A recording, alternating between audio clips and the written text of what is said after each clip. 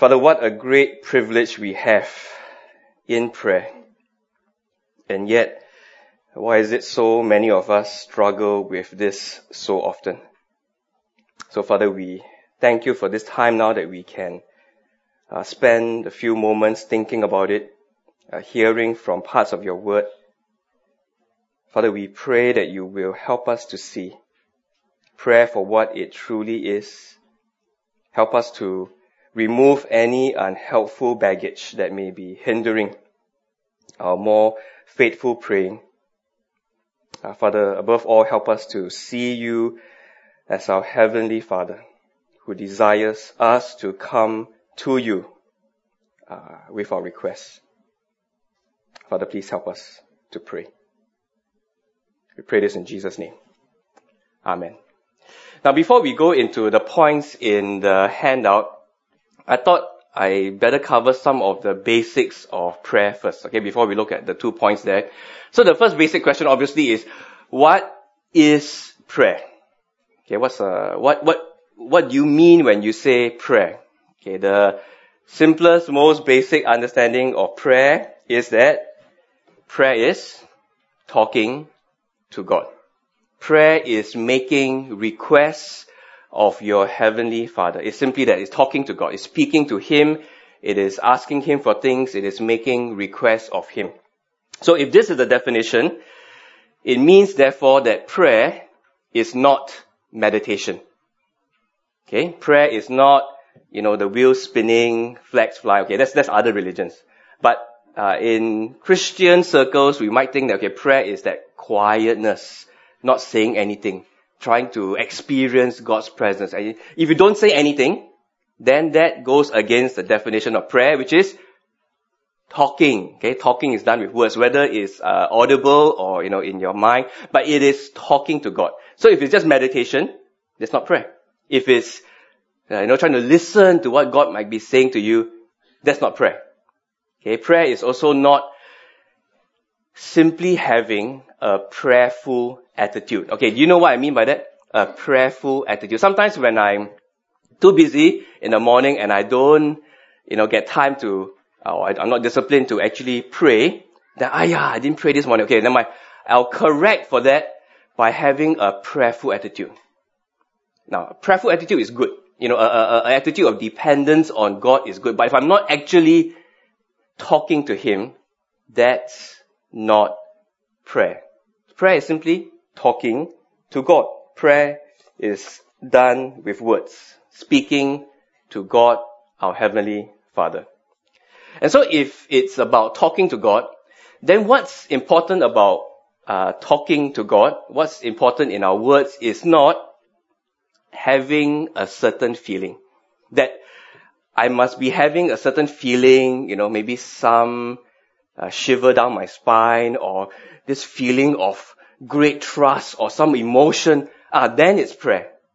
No, it's simply talking to God. There's no feeling that I must have before I pray, during I pray, or after I pray to make it prayer.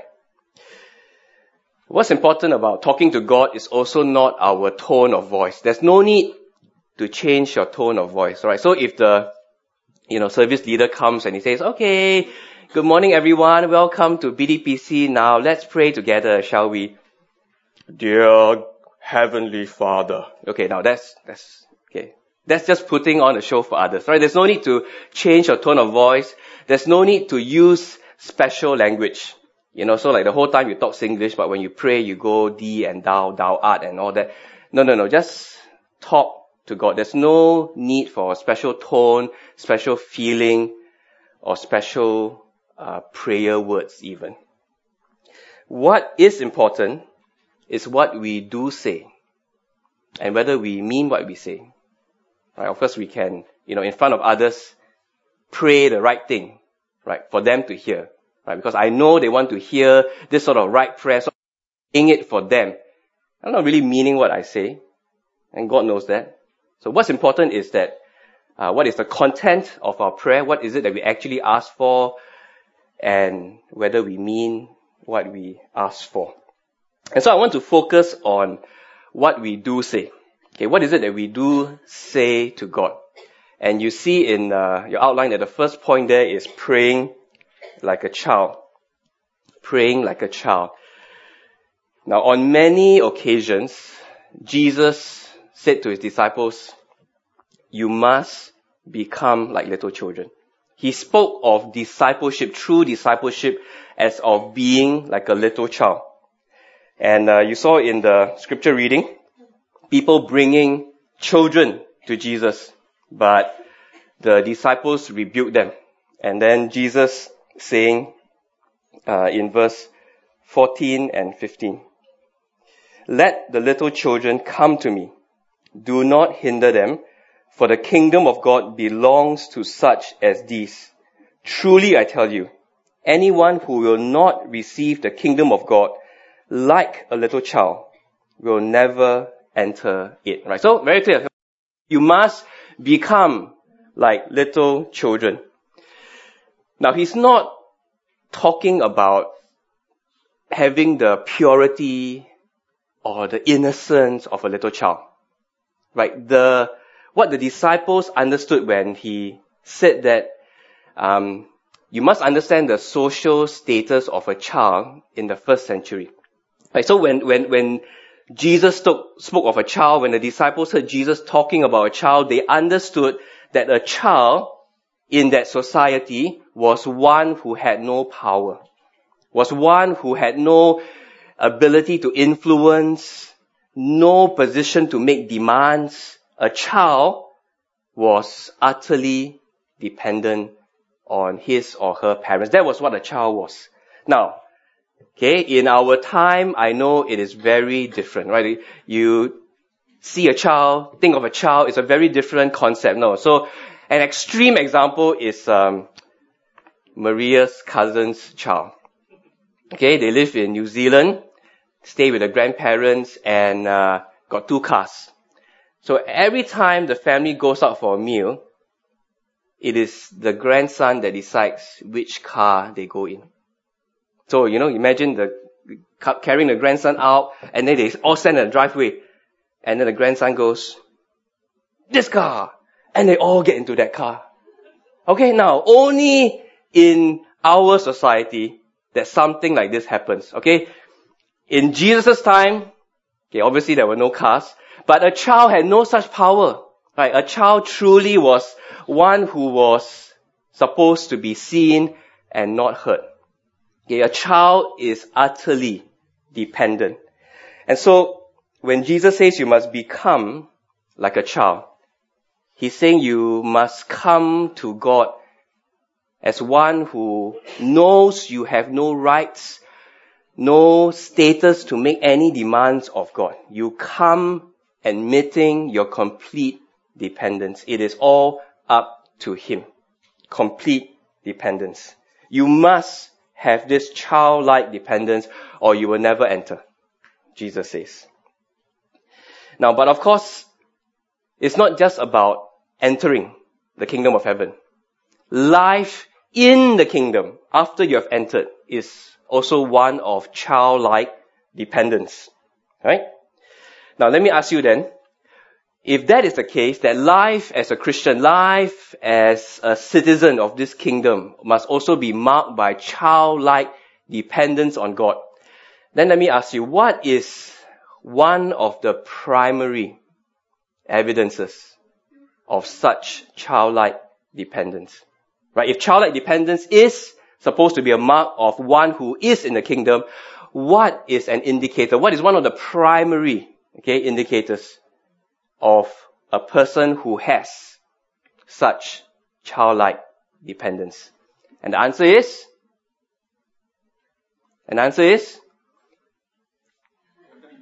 Louder. Sorry, Man? Humility? Okay, yes, that's true. Other, anyone else? Primary evidence that you have such childlike dependence is prayer. Okay, you all forgot it, right? Tell my story, you forgot what the topic today is. No, it is prayer. Of course, the answer is about prayer. It's all about prayer today. Right, so if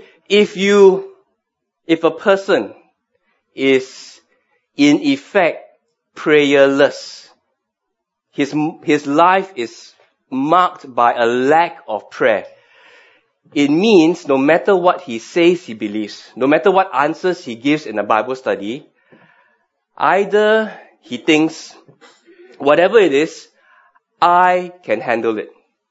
Okay, that could be one of the reasons why there is a lack of prayer. Is that he really thinks he can handle it. Or somewhere inside his mind and heart, he thinks that God doesn't care. That's why there's no point talking to God, asking God for help. Right? So either he thinks he can handle it, or he thinks even if he asks God, God doesn't care, or, the reality is, to him, God doesn't really exist. It's just a theory, it's just an idea. God doesn't really exist. And so, prayerlessness is an indicator of self-sufficiency, that you have a warped view of God, he doesn't care, or practically you are an atheist. Or worse yet, if you are a Christian leader, you teach the Bible in some way, and there is prayerlessness in your life, and that is, in one sense, the ultimate hypocrisy. Because here you are standing, promoting a product that you don't actually believe in. So, now, I'm going to say two things before we continue. The first thing is that I'm not here trying to make you feel guilty. Okay, because I am a failure in prayer, speaking to what I believe is other failures in prayer. And what we need is the encouragement of God's truth to help us to press on and seek to be more faithful in our prayer. Now, the second thing I want to say is, I should have said this earlier, is what I'm saying today is not my ideas. I am dependent on the books on prayer that I've read. Books that have directed me to passages and truths in the Bible. So I want to acknowledge them. I should have acknowledged them right at the beginning. So I've really benefited from Michael Reeves' book, Enjoy Your Prayer Life, from Paul Miller's book, A Praying Life, and most recently Don Whitney has written a book called Praying Scripture, something like that. Praying the Scriptures, okay, which is our second point, okay. So I'm dependent on these people. If you want to follow up more on this topic, then I recommend to you any of those three books. Okay, so the main thing is, I'm not here to make us feel guilty, because I also fail at this. Now, one reason why we fail at it is because we often come to prayer and we think of it as this is an activity that Christians must perform. This is an activity to do. And so because it is an activity to do, an activity to perform, we feel burdened to perform this activity well. I mean, we are Singaporeans after all. 为国争光, right? We want to perform well, right? That's in our national psyche, right? And so if it's an activity, I want to perform this activity well. And so we, sometimes in prayer, we are more concerned about whether we have a certain feeling. We are more concerned about whether we are saying the right things, putting it in the right way. Am I, using the right words? And maybe, unaware to yourself, ultimately, I think we are trying to project a certain spiritual image. And if we are praying with others, you can understand that, right?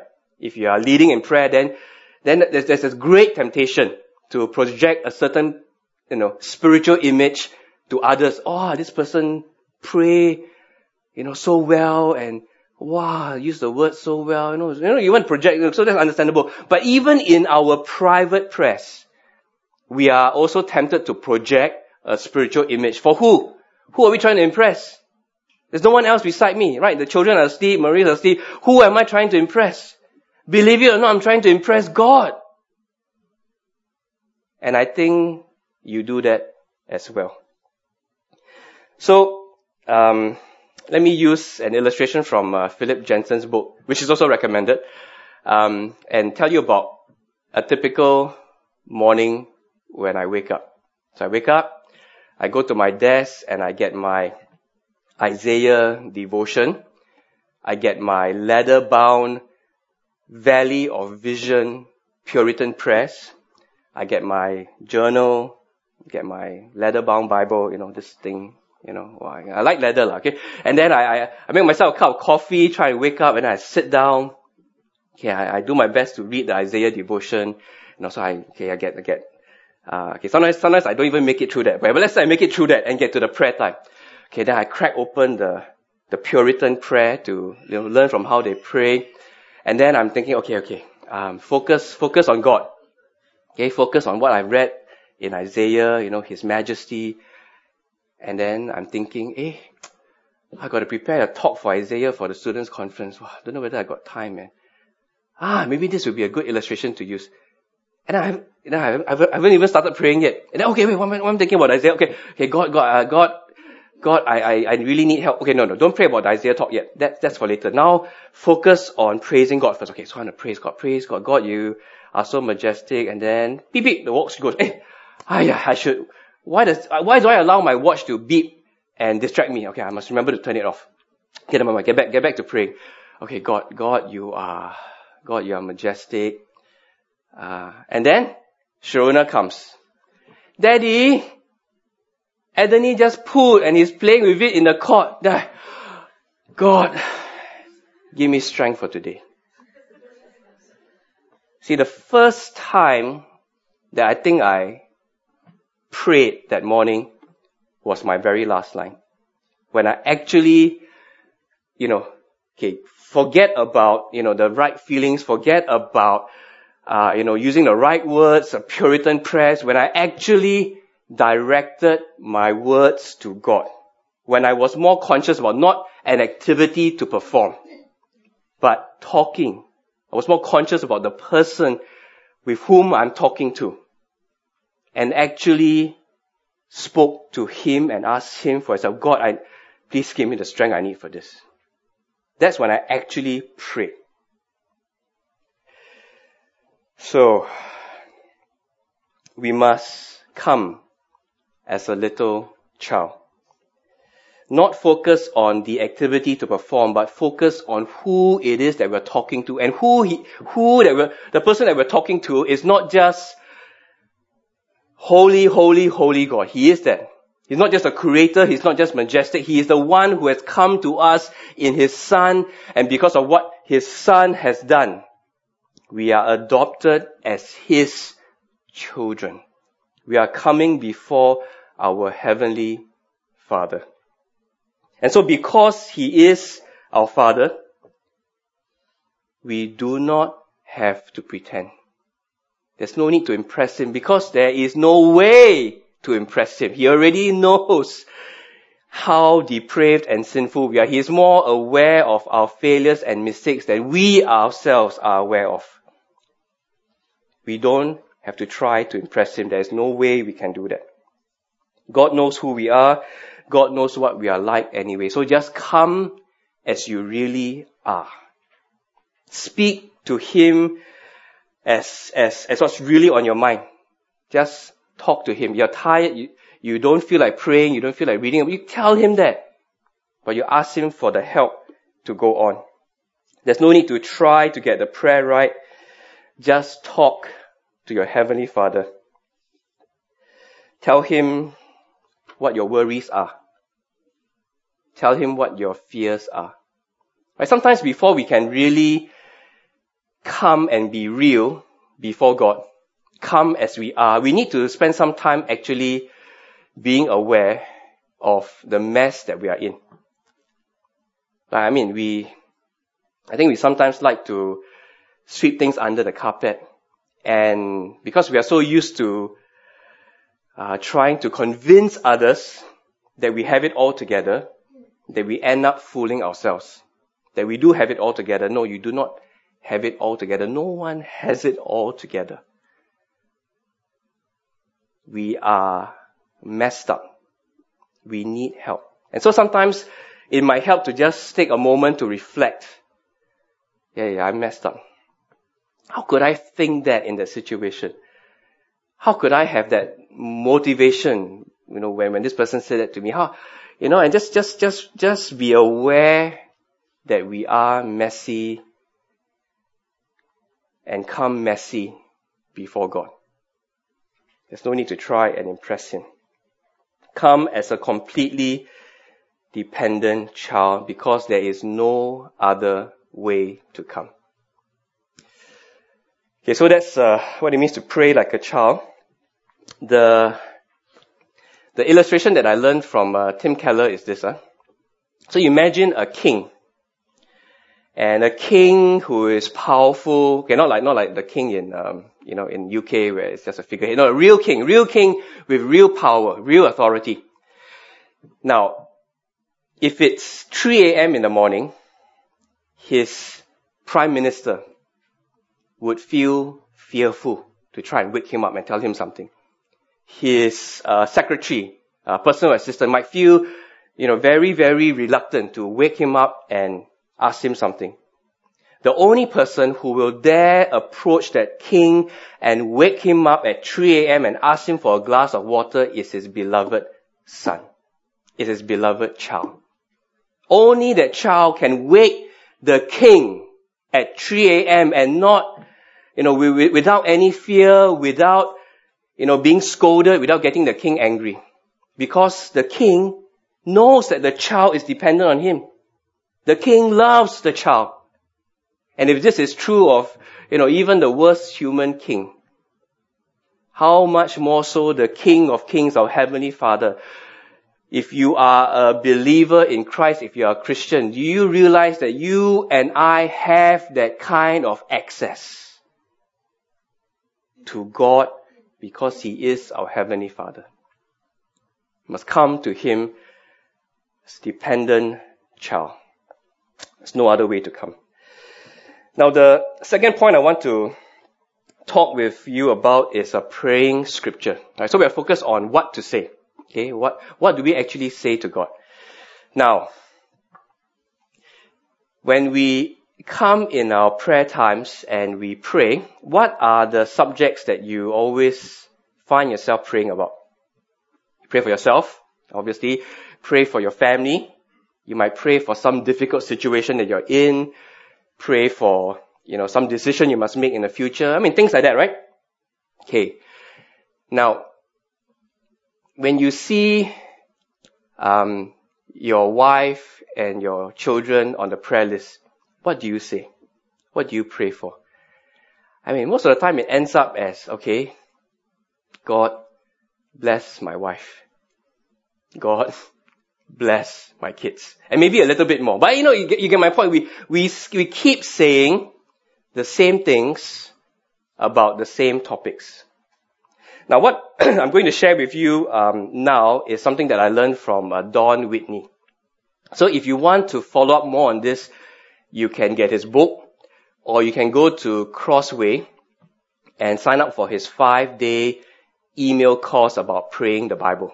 Okay, you can just Google "pray the Bible" and it will come up. Okay, so I'm just trying to encourage you with a simple, helpful method that I hope will encourage us all in our prayer. Because the reason why we sometimes don't get as much of our prayer, we don't persist in it, persevere in it as much as we should, is because we keep saying the same things about the same topics. Like we run out of things to say. We don't know what to say. Yes, I know I should pray for my family, for my parents, please save them. But apart from that, what do I say? Now, the answer is, use the Bible. Pray the Bible. Pray Scripture. Okay, now, some of you, if you have been a Christian long enough, you would have come across people telling you this. Now, Don Whitney has a way of doing it that I'm going to share with you. So, for example, turn to Psalm 23. Okay, that's why we read it. Okay, we're going to use Psalm 23 as an example of how to pray Scripture. Now, of course, you can pray any part of Scripture, but the Psalms is a good place to start because of what the Psalms are. The Psalms are in their nature prayers to God, praises to God. People crying out to God. So it is the most obvious place to start, right? So go to Psalm 23, and the idea is you read the first verse. Okay, so this is your prayer time, and you're at Psalm 23, and the first verse goes, "The Lord is my shepherd, I lack nothing." And then you pray based on what you have just learned from that verse. So you can go, "Yeah, God, I thank you that you are my shepherd. I thank you that you are a good shepherd. And I see your hand leading and guiding me over that difficult situation that I just experienced. And I pray that you will shepherd my son as he goes through this important decision he needs to make." And then you just pray anything that comes to your mind based on this verse. Now, what happens when you run out of things to pray? You run out of things to ask God for based on this verse. You go to the next verse.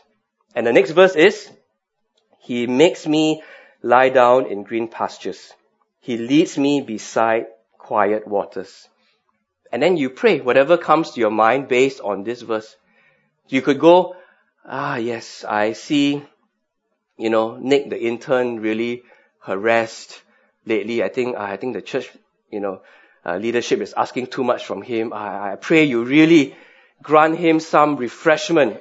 You lead him beside quiet waters. He needs to be refreshed in his soul. Something like that. And pray that for yourself. And then what happens when you run out of things to say? You go to the next verse. Okay, you get the idea? Now what happens if you run out of time and you haven't finished the whole psalm? Wow, Dyla. You better come and confess to me or confess to pastor. How dare you not finish the psalm? No, of course, I'm kidding. It doesn't matter. See, either you run out of verses to pray, or you run out of time.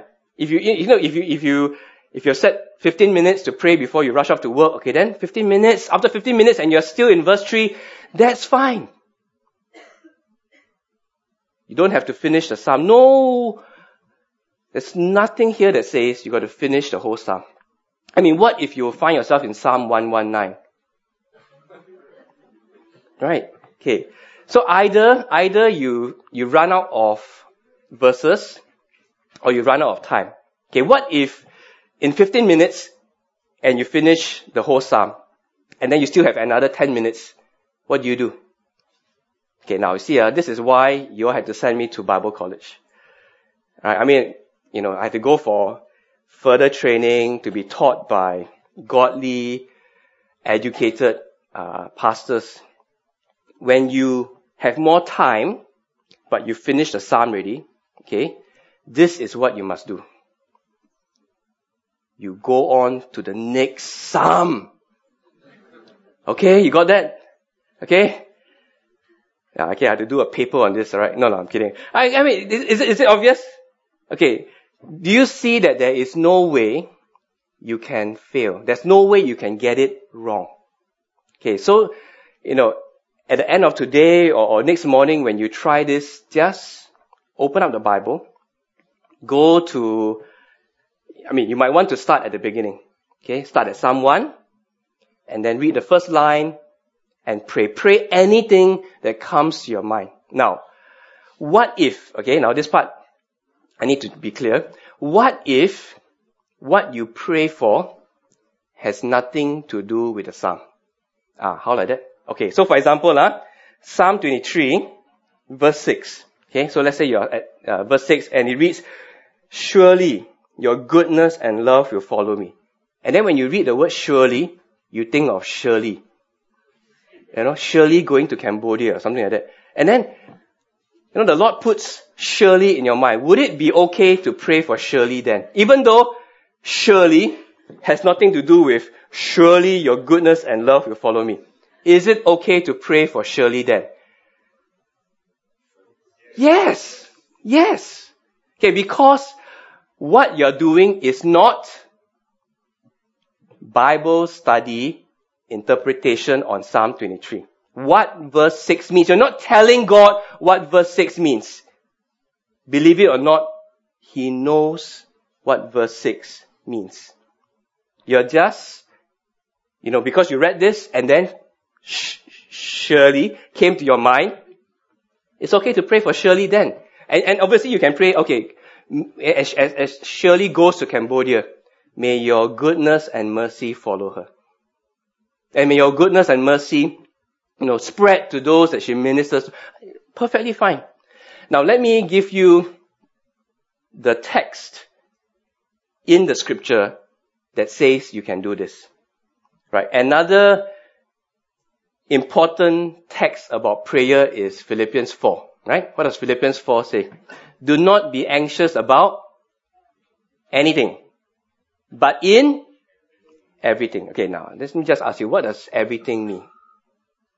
Everything means everything. Yes. Thank you, Nora. Very good. Yeah, everything means everything, right? I hope you get a point. Okay? Because you must make a distinction. You are not conducting a Bible study before God. Now, obviously, there is a right interpretation, but you are not doing that. You are simply using the scriptures to guide you, to give you the thoughts, the words, the categories that God inspired. These are words God gave to us. And then we are praying, talking back to Him. It is really very much like a conversation. Right? So we said prayer is talking to God. But the important thing to realize is who has spoken first. It's not me. It's not us who is talking first. It is God who has spoken first. And so like a conversation with a real person, God has given us these topics, these agendas, and we are praying it back to Him. Now sometimes the agenda lies outside of the verse. Is that alright? Yes. You are not claiming to say that is the interpretation of this verse. No, this verse prompted you to pray for Shirley, you pray for Shirley. That's fine. Now the other thing is it possible to, you can pray for the right thing, so you pray for Shirley, but you pray the wrong thing for Shirley. Maybe you pray that, God, she's going out with this non-Christian guy. I pray that you really get them to love each other, fall in love, because, Shirley needs to find someone. Now, would that be praying the wrong thing for Shirley? Right? To pray that she gets married to a non-Christian guy. Would that be a wrong thing to pray for? Yes, right? Yeah, okay. So obviously, that's possible. Right? Now, just because that's possible, does it mean that you don't pray until you get all your theology sorted? Then that's not going to happen. Right? No one then is going to pray, because none of you is going to get your theology sorted on this side of heaven. But you see, as Don Whitney gives the illustration, it is more difficult. It takes more effort to get a plane off the ground than when it is already flying to simply correct the course. Right? So, to get someone who is marked by prayerlessness, to get him to be actually seeing the privilege and access he has to come before God and to be actually, persevering in prayer, that takes a lot of work. But once that person is doing that, then if he makes mistakes here and there about, asking the wrong things, then that's actually a lot easier to correct. And don't you know that every time we have Bible study, when we come together like this for a sermon, what we are doing is instructing us all in the Word, so that as time goes by, we are learning, our minds are being renewed, so that as time goes on, we know what should be the thing we ask for. What is the right thing to be actually praying for? Does this make sense? Okay. Now, do you think you can do it? Praying Scripture. Okay. Just look at the first verse. Anything that comes to your mind as prompted by that verse, you pray it. And you come real. Right? You come messy. You just tell God what's truly on your heart, truly on your mind, as prompted by that verse. Okay, do you think you can do it? And then you run out of things to say, go to the next verse. Next verse, there's nothing you can think of. Just go on to the next verse. The next verse also nothing you can think of. Just go on to the next verse. Now, there are 150 Psalms. Okay, I'm sure you will come to a verse that you can think of something to pray for. Does it make sense? Okay, you cannot get this wrong. Okay, you can pray for the wrong thing. Ask for the wrong thing about the right topic. But that, as I said, is why we are focused on studying the Bible in this church. Yeah. But I want to encourage you to be a dependent child and to express that dependence by actually depending on God. Right? And it does take faith. Right? Every minute that you spend in prayer is 1 minute less that you have to tackle the issue. So it does take faith. It is a sacrifice in that sense. But do you think God is able? Do you think He cares? Well, the Bible tells us He is our heavenly Father who loves us. Okay, so what I want you to do is to spend a few minutes, okay, just 2 minutes, trying that. Okay, so just flip to any psalm. Okay, flip to any psalm. A way to do it is so if today is the 26th, you go to Psalm 26. Okay, that's one way to do it. Another way to do it is you just put a bookmark, okay, the ribbon here. Some of you have it. I got two, okay. You put one of the ribbons in Psalm 1. Okay, so you know you're starting from there. And then if you wake up one morning and the whole psalm, there's nothing you can pray for, just go on to the next psalm. And then you put your bookmark where you stop. Then you have the whole psalter, right? Even if you pray 5 psalms a day, you have enough psalms to last you for a whole month. Okay, when you come to the end of the month, you can start from the beginning again. You're done with the Psalms. Okay, there's still the New Testament, right? Okay, you never run out of things to pray for. Okay, and the thing that you pray for will be a unique prayer. It will not just be, bless my wife, bless my kids, bless the work of my hands. No, you'll be like, shepherd them. Lead them beside quiet waters. And things that come out from those verses. Okay, so pick a psalm. Okay, any psalm. And I want to give us 2 minutes to try this. Okay?